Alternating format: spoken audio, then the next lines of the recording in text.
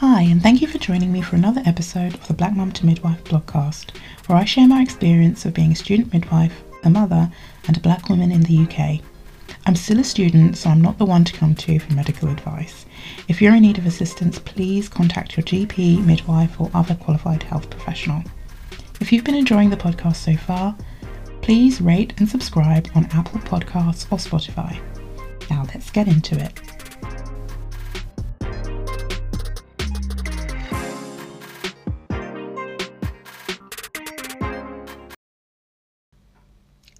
Hello, it's been a while. It's been a very long while actually, almost a year to be exact. So I'm not going to do the apologies for why I've been away because it's just what it is, isn't it? And life has been lifing, and I've been kind of lifing too. So yes, I'm here with like a little roundup and also to kind of reintroduce myself, and I'll go into that a bit more as we go into the episode. But I'm glad to be back. I'm glad to be recording again. It's been it was actually really quite exciting, like setting up my mic and all that kind of stuff, and my recording software and stuff. So because I hadn't done it in such a long time, and yes, it's great to be back basically. So I'll just move on real quick and just get into the conversation. And I'm mostly going to be talking about I didn't want it to come off as like a really like Debbie Downer episode, but I also wanted to be transparent and honest about my experiences so far, particularly last year, because I just kind of fell off the radar podcast wise last year. And last year I was in my second year of uni, which is often the dreaded year, and I can see why, because to be honest, it was awful. I'm not even gonna, I won't sugarcoat it. For me, it was just such a hard slog, and for most of it, I just felt like I was being like battered, and like drowned, and all of it. It was a real hard year to get through, both in terms of uni and personally. So I'll just like get into that. So what happened? So I started my second year, and everything was going okay. I mean, there was like the COVID stuff. Obviously it's still going on, but coming back into practice right at the end of our first year after taking like a huge break, and then coming back and then being like asked, oh yeah, what year are you? And you kind of wanted to say, I'm kind of still a first year because I missed so much time, but it's like, no, I'm second year now. And so the kind of expectation of you knowing more, being more competent is there. Although in placement, the midwives that we were working with, they were really kind of understanding. They were aware, obviously, that we missed about 5 months of placement, so that's a long time, and that's a lot of experience, like potential experience, like not gained. So they were really understanding, so they were quite gentle with us, but at the same time, that you have to be at a certain level by a certain point. So quite often in placement, especially I would say especially on delivery suite, because it's just like bang bang bang, go go go, like you need to do this, you need to do this, have you done this? Oh god, what is that? Sorry.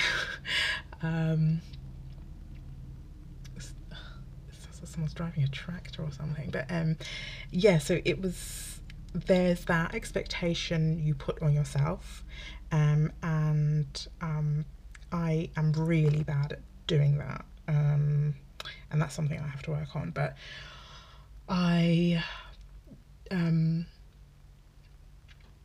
found that I was coming up against a lot of challenges. I was really struggling with actually focusing on my work or concentrating on like assignments and things like that. So while some places, like if it's an essay, yeah, I can write essays, that's cool. I enjoy, well, no, I don't enjoy it. I enjoy the final product of an essay, but the actual doing of it is just like torture to me, but I still kind of enjoy it a little bit. Bit weird, but so that kind of thing I'm okay with. For me, what really tripped me up and what really like knocked my confidence was the Oskies. Like, I hate Oskies. I'll tell you that right now. I'll hold my hands up and say I bloody hate Oskies. They cause me so much stress, and I just start freaking out. Like internally, there's like it's just mad. It's like the Animaniacs in my brain, like just going insane, trashing everything. And on the outside, I just look blank. Like I freeze.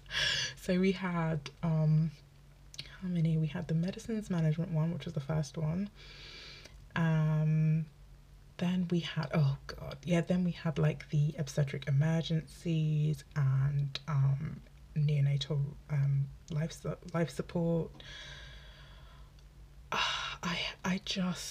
I walk into the room, I start to sweat, my mind just goes blank. Like, I mean, like literally like tumbleweeds, even though like I know things, like, and I know things, but then as soon as I start talking, like my mouth and my brain just disengage, and it's a real struggle for me to focus and actually like do what I'm supposed to concentrate on the things that I know that I can do, but I just fall apart. It just turns me into a quivering, sweaty mess. So there was that. I passed the first one, and later on in the year, like towards the end of the year, I basically towards the end of the year, I was really struggling.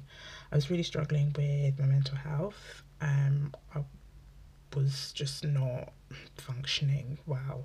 I missed quite a bit of placement because I like had to change medication dosages, and that every time that happens, like it just throws me through a loop a bit. So I had to kind of take time out. I actually got signed off for like a few weeks by my GP.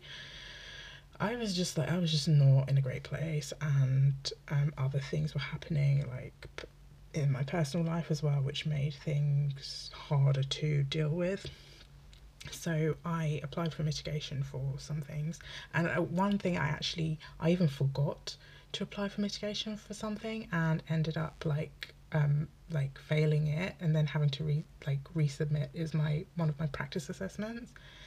This is how like just out of whack everything was like with me. I forgot to apply for mitigation for something, and then obviously when you resubmit something, it's capped at 40. So even though I got like a really decent mark for like one of the parts of the unit, it kind of dragged my grade down, and I didn't care. No, I'll rephrase that. It's not that I didn't care. I just kind of lost the will. I had zero vim. I was just like, no, I don't know if I can even do this. So then I applied for mitigation for the other Oskies. And obviously because I hate Oskies anyway, I was just fearful. So I did them later on, and then I failed one of them, and that's the first thing I'd failed, and I was like, no, this isn't great. That really, really, really affected my confidence. And so I was just not enjoying the course at this point. I was just like, I need to just get to the end of this year. And that's what I kept telling myself. I need to get to the end of this year. I had some really good shifts like in practice, which really kind of kept me going. especially out in community. I worked with really amazing community midwife, who, you know, was just, she's just so down to earth and was really encouraging, and it just kind of, yeah, gave me a bit of a boost. And also the midwives that I worked with in the unit as well, they were all really encouraging. They were always really, like, you know, really, I'm not going to say they're hyping you up, because they ain't got time for that. But when you work with people consistently, and they give you ratings when ratings are due, basically, and that makes all the difference. Because when outside of placement, and when you're dealing with uni and like coursework and all the academic stuff, and you're just like being defeated, it really does kind of boost you up a bit. So yeah, I had lost motivation. I'd had massive crisis of confidence in myself, which is, looking back, is like, oh, you're being dramatic, but at the time it was literally just the worst. Everything was the worst. And so I had to resit one of my OSCEs, which obviously I didn't want to do, because, as you know, I hate OSCEs, and with the added pressure of, I had to pass this, because if I didn't pass this, then I would not progress into my final year. So it was a lot riding on it. And thankfully I did pass it, because it was something really stupid that made me fail in the first place, and I knew exactly what it was as soon as I left the room. I knew exactly what it was, so I knew that the resit was coming, but still, like, having to go through all that again was just, ugh, yeah, not nice. And so I was like, I just felt really deflated, actually, by the end of my second year. I know loads of people say, you know, second year is like the worst, like it's really hard, it's really challenging, but it really was challenging in every way for me, like academically, the things that I saw in practice, you know, I saw quite a few obstetric emergencies which shake you up a bit, like, I'm not gonna lie. You kind of do what needs to be done in the moment, but then afterwards it kind of hits you, and it's like, oh my god, like, yeah, I witnessed this thing, or I was in the room when this like emergency, when it all kicked off, and yeah, this is what I'm walking into. The kind of realization hits that you, especially when you're doing the theory behind, you know, drills and like how to deal with emergencies and what to do, and you have more of an understanding of things, so it makes it so when you're actually in that situation, you're like, shit, yeah, you've got to be on it, like, you've got to be looking out for the signs of this and signs of that, and these symptoms and those, you know, all these things, and you're just like like, oh my god, like, you kind of feel the weight of responsibility that comes with being like a midwife. Like, you really feel it now. Because in the first year everything's like, oh yeah, normal, this is normal, you know, physiological, yeah, cool. In second year they're like, no, this can happen, that can happen, you know, this can go wrong and that can go wrong, and these are risks, and da da da. You're like, raw, okay. And that kind of starts to sink in a bit more, so you become more wary of the complications, potential complications, which is part of it. But yeah, it's very intense. So big up all you second years. Like, I know it's rough, it's really tough, and you've got to take on and learn still. You're still learning so much, at the same time as being kind of expected to know a little bit more than you knew like a few months ago, kind of thing. So yeah, second year was not the one for me. So taking into consideration how bumpy a ride I felt my second year was, I just wanted to I don't want to say like give tips or anything, but yeah, give tips on kind of getting through those like hard patches, those rough patches, because it's a really demanding course, and everyone always says it, but when you're like in it, then you're like, yeah, this is tough, like this this is quite difficult, and it's not just the academic side of things, and it's not just like completing your placement hours and getting skills signed off and all of that, which is hard enough, but it's also making sure that you look after yourself and are that you keep checking in with yourself with regards to your like physical health, like your emotional, mental well-being and all that kind of stuff. So it's a lot to juggle. So this will only be like a few short things, and the first one is to make sure that you have people to talk to, have a person or people that you can talk to, that you can vent with, that you can kind of offload, obviously, if they have the capacity to help you with that. And that could be members of your cohort, it could be mentors, it could be members of your family, just making sure that you can actually kind of get things out of your head and off your chest is really important. Oh no. I'm sorry, that was a notification. I've forgotten to close a tab. Oh May. Okay. We'll just ignore that and I'll just carry on. So yeah, having someone to speak to, and also having something outside of midwifery to kind of take your mind off things, whether that be a hobby or like, you know, like start something you like to do. Obviously we don't get loads of time to do those things, but if you can kind of factor in a bit of time where you're able to do things that kind of remove yourself from like the midwifery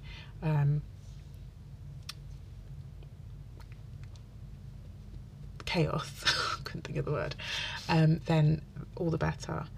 I'd also say, kind of following on from the speaking to people, is that asking for support if you need it, and it's something I kind of wish I'd done a bit sooner, like reaching out to teaching staff,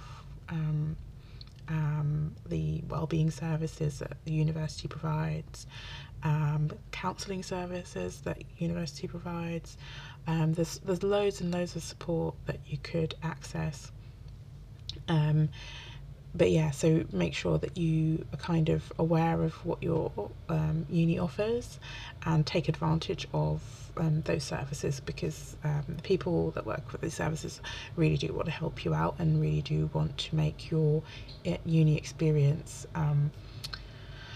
a positive one, you know. So I had a learning support kind of plan put in place. I started off with the mental health team, and then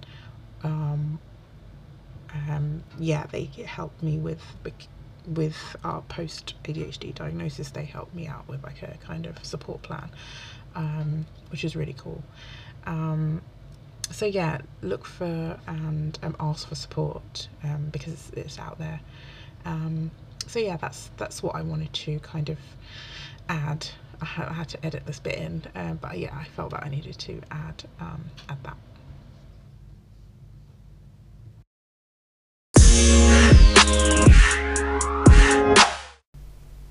So I wanted to include like just a little random aside, and obviously it's the new year. New year, same me. I'm not doing the whole new me thing anymore. I can't. It's tiring. But obviously at the new year you have the Queen's honours lists, and where MBEs, CBEs, OBEs, all the BEs are like given out and awarded to people for different services, or just given to people, it seems sometimes. But it got me thinking about if I was ever awarded one of these things, this is a very big if, wildly hypothetical, massive if, how I would feel about it, because like MBE is like a member of the British Empire, OBE is like, what is it, Order of Officer of the British, it's the British Empire bit that makes me feel a bit icky. I don't think the ancestors would not be on that. Like, they would just be like, there would be much turning in the graves, and I just don't think I could ever accept that kind of award. Yeah, and then I just thought, you know, there have been a lot of people who have accepted these awards. That's absolutely fine, do you, and all that. But I always think, like, I couldn't become a member of the British Empire when I know what that meant for my ancestors. I just couldn't. I really couldn't. I just think I would be like, you know, that character in Django, like the one played by Samuel L. Jackson, that horrible narc, Stephen. I just think that I would be doing that. I would be like that. Like, no, I just couldn't. Yeah, that's it. That was my little aside. So, you know, yeah. Not that I would ever get one of those awards anyway, but that's just my thought on that.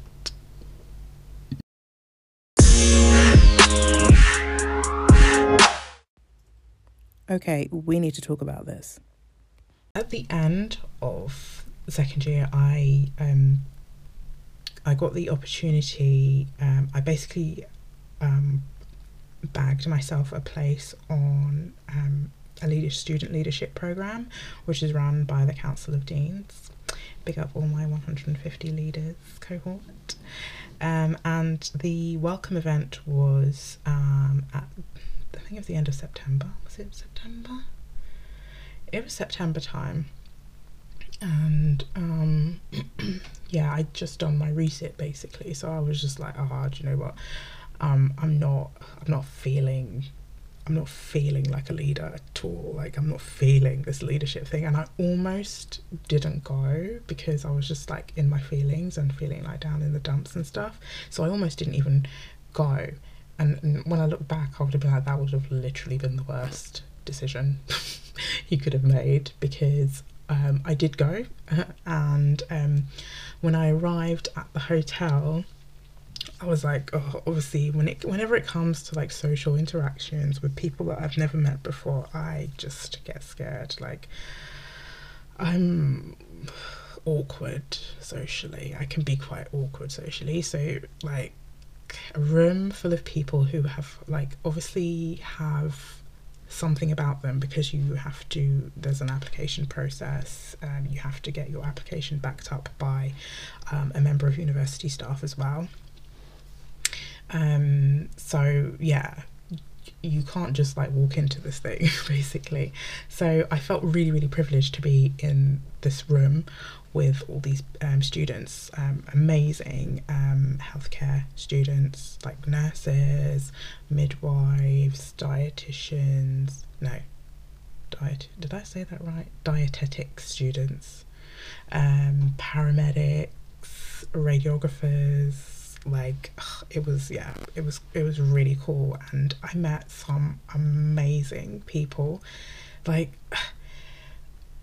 just really passionate, really like motivated, like really just loving what they are doing, and really like the idea of leadership, my idea of leadership, really kind of developed over that 2-day event, because I came in thinking, I came in with just massive imposter syndrome, basically. Like, I'm gonna start talking to these people and they're gonna be like, no, you're not a leader.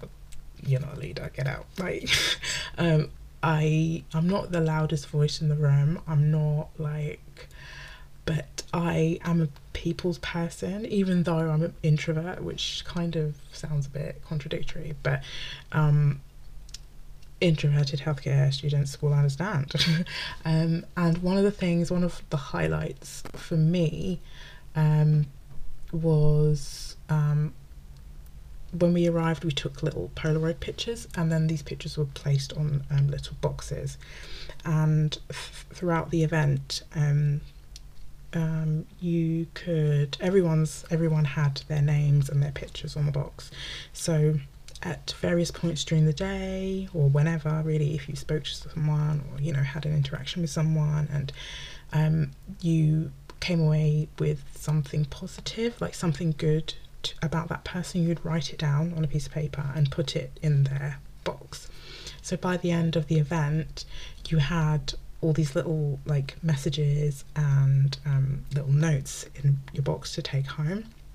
So I was like, okay, I wasn't really expecting many people to leave notes in my box, but I got home, I left it until I got home, and I read them when I got home, and I shed thug tears. Like, I was like, oh my gosh, like I can leave an impression, like a really positive impression on people who I've literally only just met, and they can see something in me that would make a good leader, or just they see the positive parts of me, or they notice things that I just take for granted or don't really, think anything of. And that for me was like the highlight, because that whole event was just such a huge confidence boost. It was lovely, like speaking to students from all over the UK. It was really nice hearing about, how we all kind of have those same kind of doubts, or we have those same kind of crises of confidence, or like when the imposter syndrome like kicks in and you're just like, oh, like we all experience those things, but we all have something to contribute. And all the different kind of activities that we did throughout the days, the talks from members of the alumni who had previously done the program, I just came away feeling so motivated and so uplifted and so inspired. Like, that event like literally saved me. Okay, that's really dramatic. That event really kind of relit the fire kind of thing, because boy, that fire was like turning to ash like real quick. So that really relit that fire for me. And I'm actually at the moment trying to plan my my project, which I'll come to a little bit later. So that 150 leaders event really was just the pick-me-up I needed. It came like exactly the right time. But I also feel that some of the people that I met also kind of came into my life at the right time, because from talking to people and hearing about people's experiences and navigating like life in general, I then started to kind of reflect on myself, and that like in the summer, basically I had like real big personal issues. I'm not going to go into detail, but it actually led to kind of like an end of a friendship that had been a very long-standing friendship, and that really shook me, and really made me reflect on, like, a lot of self-reflection happened off the back of that and because of that, and led me to kind of examine myself, like put myself under a microscope and examine myself, and really examine especially my patterns of behaviour. And the more and more I thought about things, and the more and more I would kind of like replay conversations or arguments or like things like that, I kind of started thinking, hold on. And then I started reading people's experiences online with certain things. I was Googling everything, I was Googling like crazy. And I found some videos online on YouTube, and I was watching one particular video, and then all of a sudden it was like, hold on, you're talking about me. This is about me. And it was a video about how ADHD can affect relationships. I was like, hold on, wait, no, wait, hold on. Yes, this is, and I showed it to my husband, and he was like, hold on. I was like, right, like this is me. So I kind of started digging and digging and digging, and then suddenly more and more things started to make sense. Like more and more things started to kind of, there was lots of dots, and then I started to join these dots, and I was like, oh my gosh, like this is why I struggle with this thing so much, or oh my gosh, like this is why I feel like this sometimes, you know. And the more I looked into ADHD, and especially when it has been undiagnosed, which is fairly common in women, because, well, ordinarily, and I was guilty of this, I would think, oh, ADHD, and I think, yeah, like hyperactive little boys, you know. That would be the thing that would come into my, but there's more to it, there's layers to it. It's not just hyperactivity, there's also the inattentiveness and all the other things like that, and how women or girls with neurodiversity can mask, or, you know, act, like I say in inverted commas, like behave normally, because they're very good at kind of seeing what other people are doing, and oh yeah, I'll do that. And that's kind of what I tried to do a lot. And as I went through, like, listening to other people's experiences, because I thought, oh, you know, I was fine at school, like I didn't struggle with school, like that bit kind of threw me. But then it was like, because you have structure, and I'm like that, I liked school, I liked learning, and so I would like do well because I liked learning and I liked that, like, learning environment. When things started going awry was when the structure kind of came away. So when I first started uni, without the kind of structure you get from like home life and like school, and that's when I started struggling, and I could see, like, and as years went by and like the structure kind of fell away, I could see certain things like playing out. But obviously at the time, you know, you just did what you did, and like but it really like struck me, and I was like, okay, so like what do I do? Like, I think that this is me. I think that, you know, and luckily I was in the position to be able to fund a private assessment. I know that's not possible for a lot of people, so I'm really, really like, I'm grateful that thankful that I was able to do that. So I got an assessment, and the pre-assessment process, this is literally the most ADHD unfriendly process, because you have to go through answering a hell of a lot of questions, and giving examples as well. So it's just the process is long, and it took me ages to actually do that part of it. And then had the assessment with the psychiatrist, and she like confirmed that yeah, I do have ADHD, and I have a combined type. So you can have primarily hyperactive primarily inattentive or like a combination of the two, and I'm like combination of the two.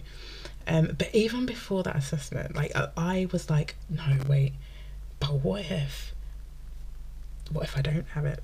Like, what if I've just imagined, like, what if I'm just making things up? Like, what if like I'm telling myself, like, the level of like self-doubt and second guessing and just fear and anxiety, and yeah, it was a lot. So even literally for up to 5 minutes before, like I told my husband on the day, I was scared. Like I couldn't focus on anything throughout that day because, and the assessment was in the evening. So I had all day and I was just stressing out about it. Like, what if she thinks I'm lying? Like, what if I come across as like I'm just like, it was just, I was having a lot of mad thoughts basically. But I got the diagnosis and I was relieved because, first of all, I felt relief because, I wasn't imagining it. Like, these things are real for me. And I'm not a bad person. I'm not a deficient person, because a lot of the time, people can kind of internalize their symptoms or see their symptoms as like character flaws, when they're not character flaws, they're just symptoms. It's just how your brain works. Like, and for me that was like, so I'm not lazy, I'm not like a mess. Well, I'm a messy person, I will hold my hands up to that. I'm not lazy, like I'm not like cold or like heartless, like, like all these things that I would over the years kind of say to myself. And yeah, so there was that initial relief, and then there was just the kind of sadness, because I'm like, hold on, so all these things, like all these situations that I got myself into, all these things that I did that was not,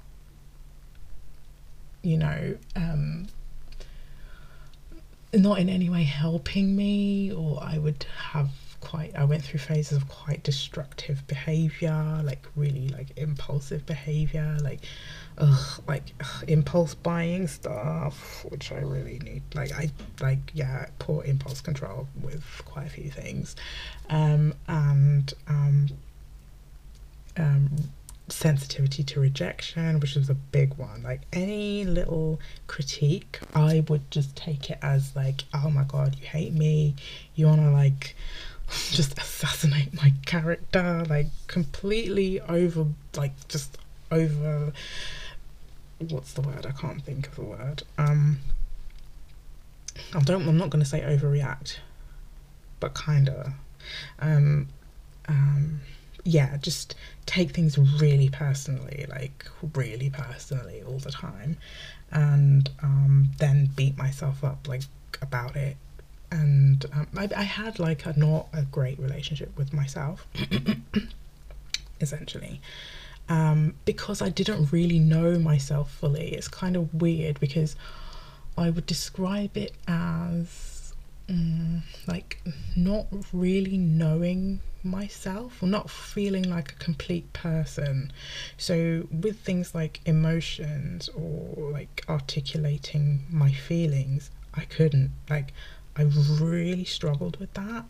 And it's not because now, it's before I used to think, oh, is it because like you're just a heartless person who doesn't really have a proper working heart, like Tin Man or something. Why can't I like identify my feelings? Why can't I say to somebody how I'm feeling? Like I found that so frustrating, like, and really I just couldn't do it. And then I come to find out that emotional dysregulation and things like that are a thing.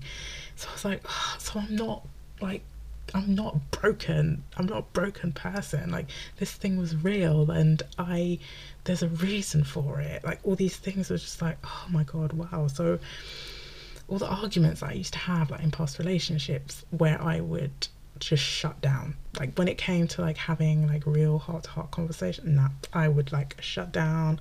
I didn't say shit. Like I was just like, nope. But not because I didn't want to say anything, but literally my brain was like shit, shit, shit, shit, shit. Like the whole time. Like I couldn't articulate my feelings, and that made me very frustrated, but also made me a bit of a nightmare when it came to relationships. I'm not gonna lie. Yeah, there was that. There's so many different things, but the what I was saying is that I didn't feel like a complete person, because there were these things that I didn't understand about myself. So I thought that kind of meant that I wasn't like a complete person, really. So I went through my life feeling not 100% connected with myself, or feeling like a whole person, whereas now I'm learning that I felt and thought certain ways because of my brain wiring, essentially.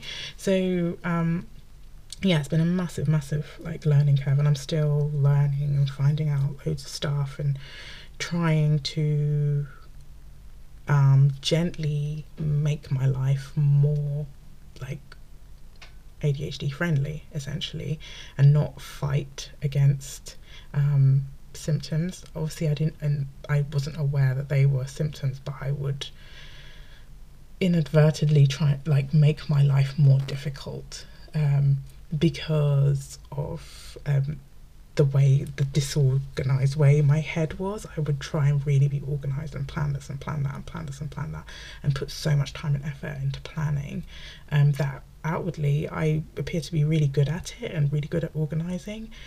I could be really good at like planning an event and but if you looked at my desk space, if you look in my like wardrobe, it's like it's chaos. It's actual chaos. And that's kind of, and I was like, wow, like things just start clicking. Like things were clicking all over the shop, and they're still clicking, and I am now trying to accept all of me, like accept all of the bits, and not shy away from the bits that are different or that I don't fully understand yet, but I will get there. I've kind of relaxed into it, which is just such a nice feeling. You get the occasional wave of sadness when you're like, oh wow, I really didn't have to go through all of that. Like I really could have just like not experienced that thing or struggled with this thing for so long, but it is what it is. And you know, I'm glad that now I can get to know myself better and like be better to myself, and and really kind of bring all of me now. Like I feel like I feel like a real person now, which sounds really odd to say, but that's how I feel. Like I literally feel like, oh, there's like I am whole, like, and this is whole of me, like ADHD and all. So that's why I wanted to do this kind of episode. I kick this year off with one of my intentions is to bring all of me into what I'm doing. So I am going to be obviously making an effort to just be very honest about myself, with myself and about myself, in order to kind of just have that acceptance thing in everything I do. Like self-acceptance is now like high on my list of priorities. So but another thing, one of the other reasons why I wanted to actually share this is because I came back onto Instagram after quite a long break, and decided, I'm gonna share what's kind of been happening sort of in the background, and I did that and sort of spoke about my diagnosis and how I was kind of getting on with that. I think I just started the titration process of like starting medication, so it was all very new, but it's still very new because I was only diagnosed in like the end of October, and I kind of like took a few weeks to kind of let that kind of sink in before I decided, okay, I'm gonna try medication, and just try and get things kind of straight in my head before I kind of proceeded with anything. So that came the end of last year, but in sharing my experience, my story, or the kind of what had been happening, I actually began to receive like some messages from other people who were neurodiverse as well, or people who had also been recently diagnosed, or people who were seeking a diagnosis, and especially the messages that I got from other Black women as well, because there's a thing in the Black community where mental health, about neurodiversity, that I don't know, like it's not, I'm not gonna say it's not taken seriously, I'm not gonna say that, but it is not really understood because it's not given much airtime. It's like, like pray about it, or you'll be fine, or it just don't talk to me about it kind of thing. With the kind of older generation, I should say. But things are changing. Obviously, people are sharing more, and as a Black woman with ADHD, I thought it was just important to kind of speak about things and start, I'm not going to say start a dialogue because that sounds a bit, I'm not starting anything, I'm just making myself visible. Yeah, that's what I'm going to say. Making myself more visible, because I thought it can be lonely when you feel like, bruh, like I don't, like, it's all well and good when you see, different like influencers who are talking about it, or people who are quite prominent on social media talking about this thing, but they don't look like you, or they won't probably have the same kind of cultural expectations or the nuances that come with being from a particular culture, in addition to being female, in addition to having ADHD. So I thought it was very important for me to kind of step into the light and talk about it, because the more people talk about it, the less of a thing it is, and getting those kind of conversations started, and also just feeling like you've been seen, like feeling like, that person understands, because they come from the same place that I come from, and likely to have the same kind of like family setup, or like they have the same cultural background, so they know the kind of things that people are going to say or people think, or but they're coming and they're sharing their stories, and those messages really meant a lot to me, and really kind of reaffirmed like my decision to just talk the things a bit more, like just be out here just be out here, and hopefully helping people to feel less like they're going through these things alone, or that they are like somehow like, I don't even know, I've lost my train of thought there, never mind. So I just wanted to to mention that as well, because if my story, or if me talking about something, or if me being open about something, or me like sharing a post that I found helpful, that I found useful, or anything really, and if that can have like a positive effect, or that can help somebody along their own journey, then yeah, it's most definitely worth it. So yeah, that's it really. Yeah, that's all I wanted to say. So thank you very much for listening. I will be coming back with like a lead-in to I'm going to be doing a mini series of podcast episodes as part of my leadership project, which I'm very, very, very, very excited about. But yeah, so I will catch you soon. Bye.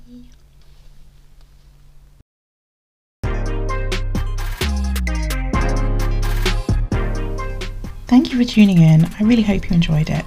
If you'd like to support me and the work that I do, you can do so by sharing my blogcast on your socials, leaving a rating on Apple Podcasts or Spotify, or by buying me a coffee on Ko-fi. I'll catch you in the next episode.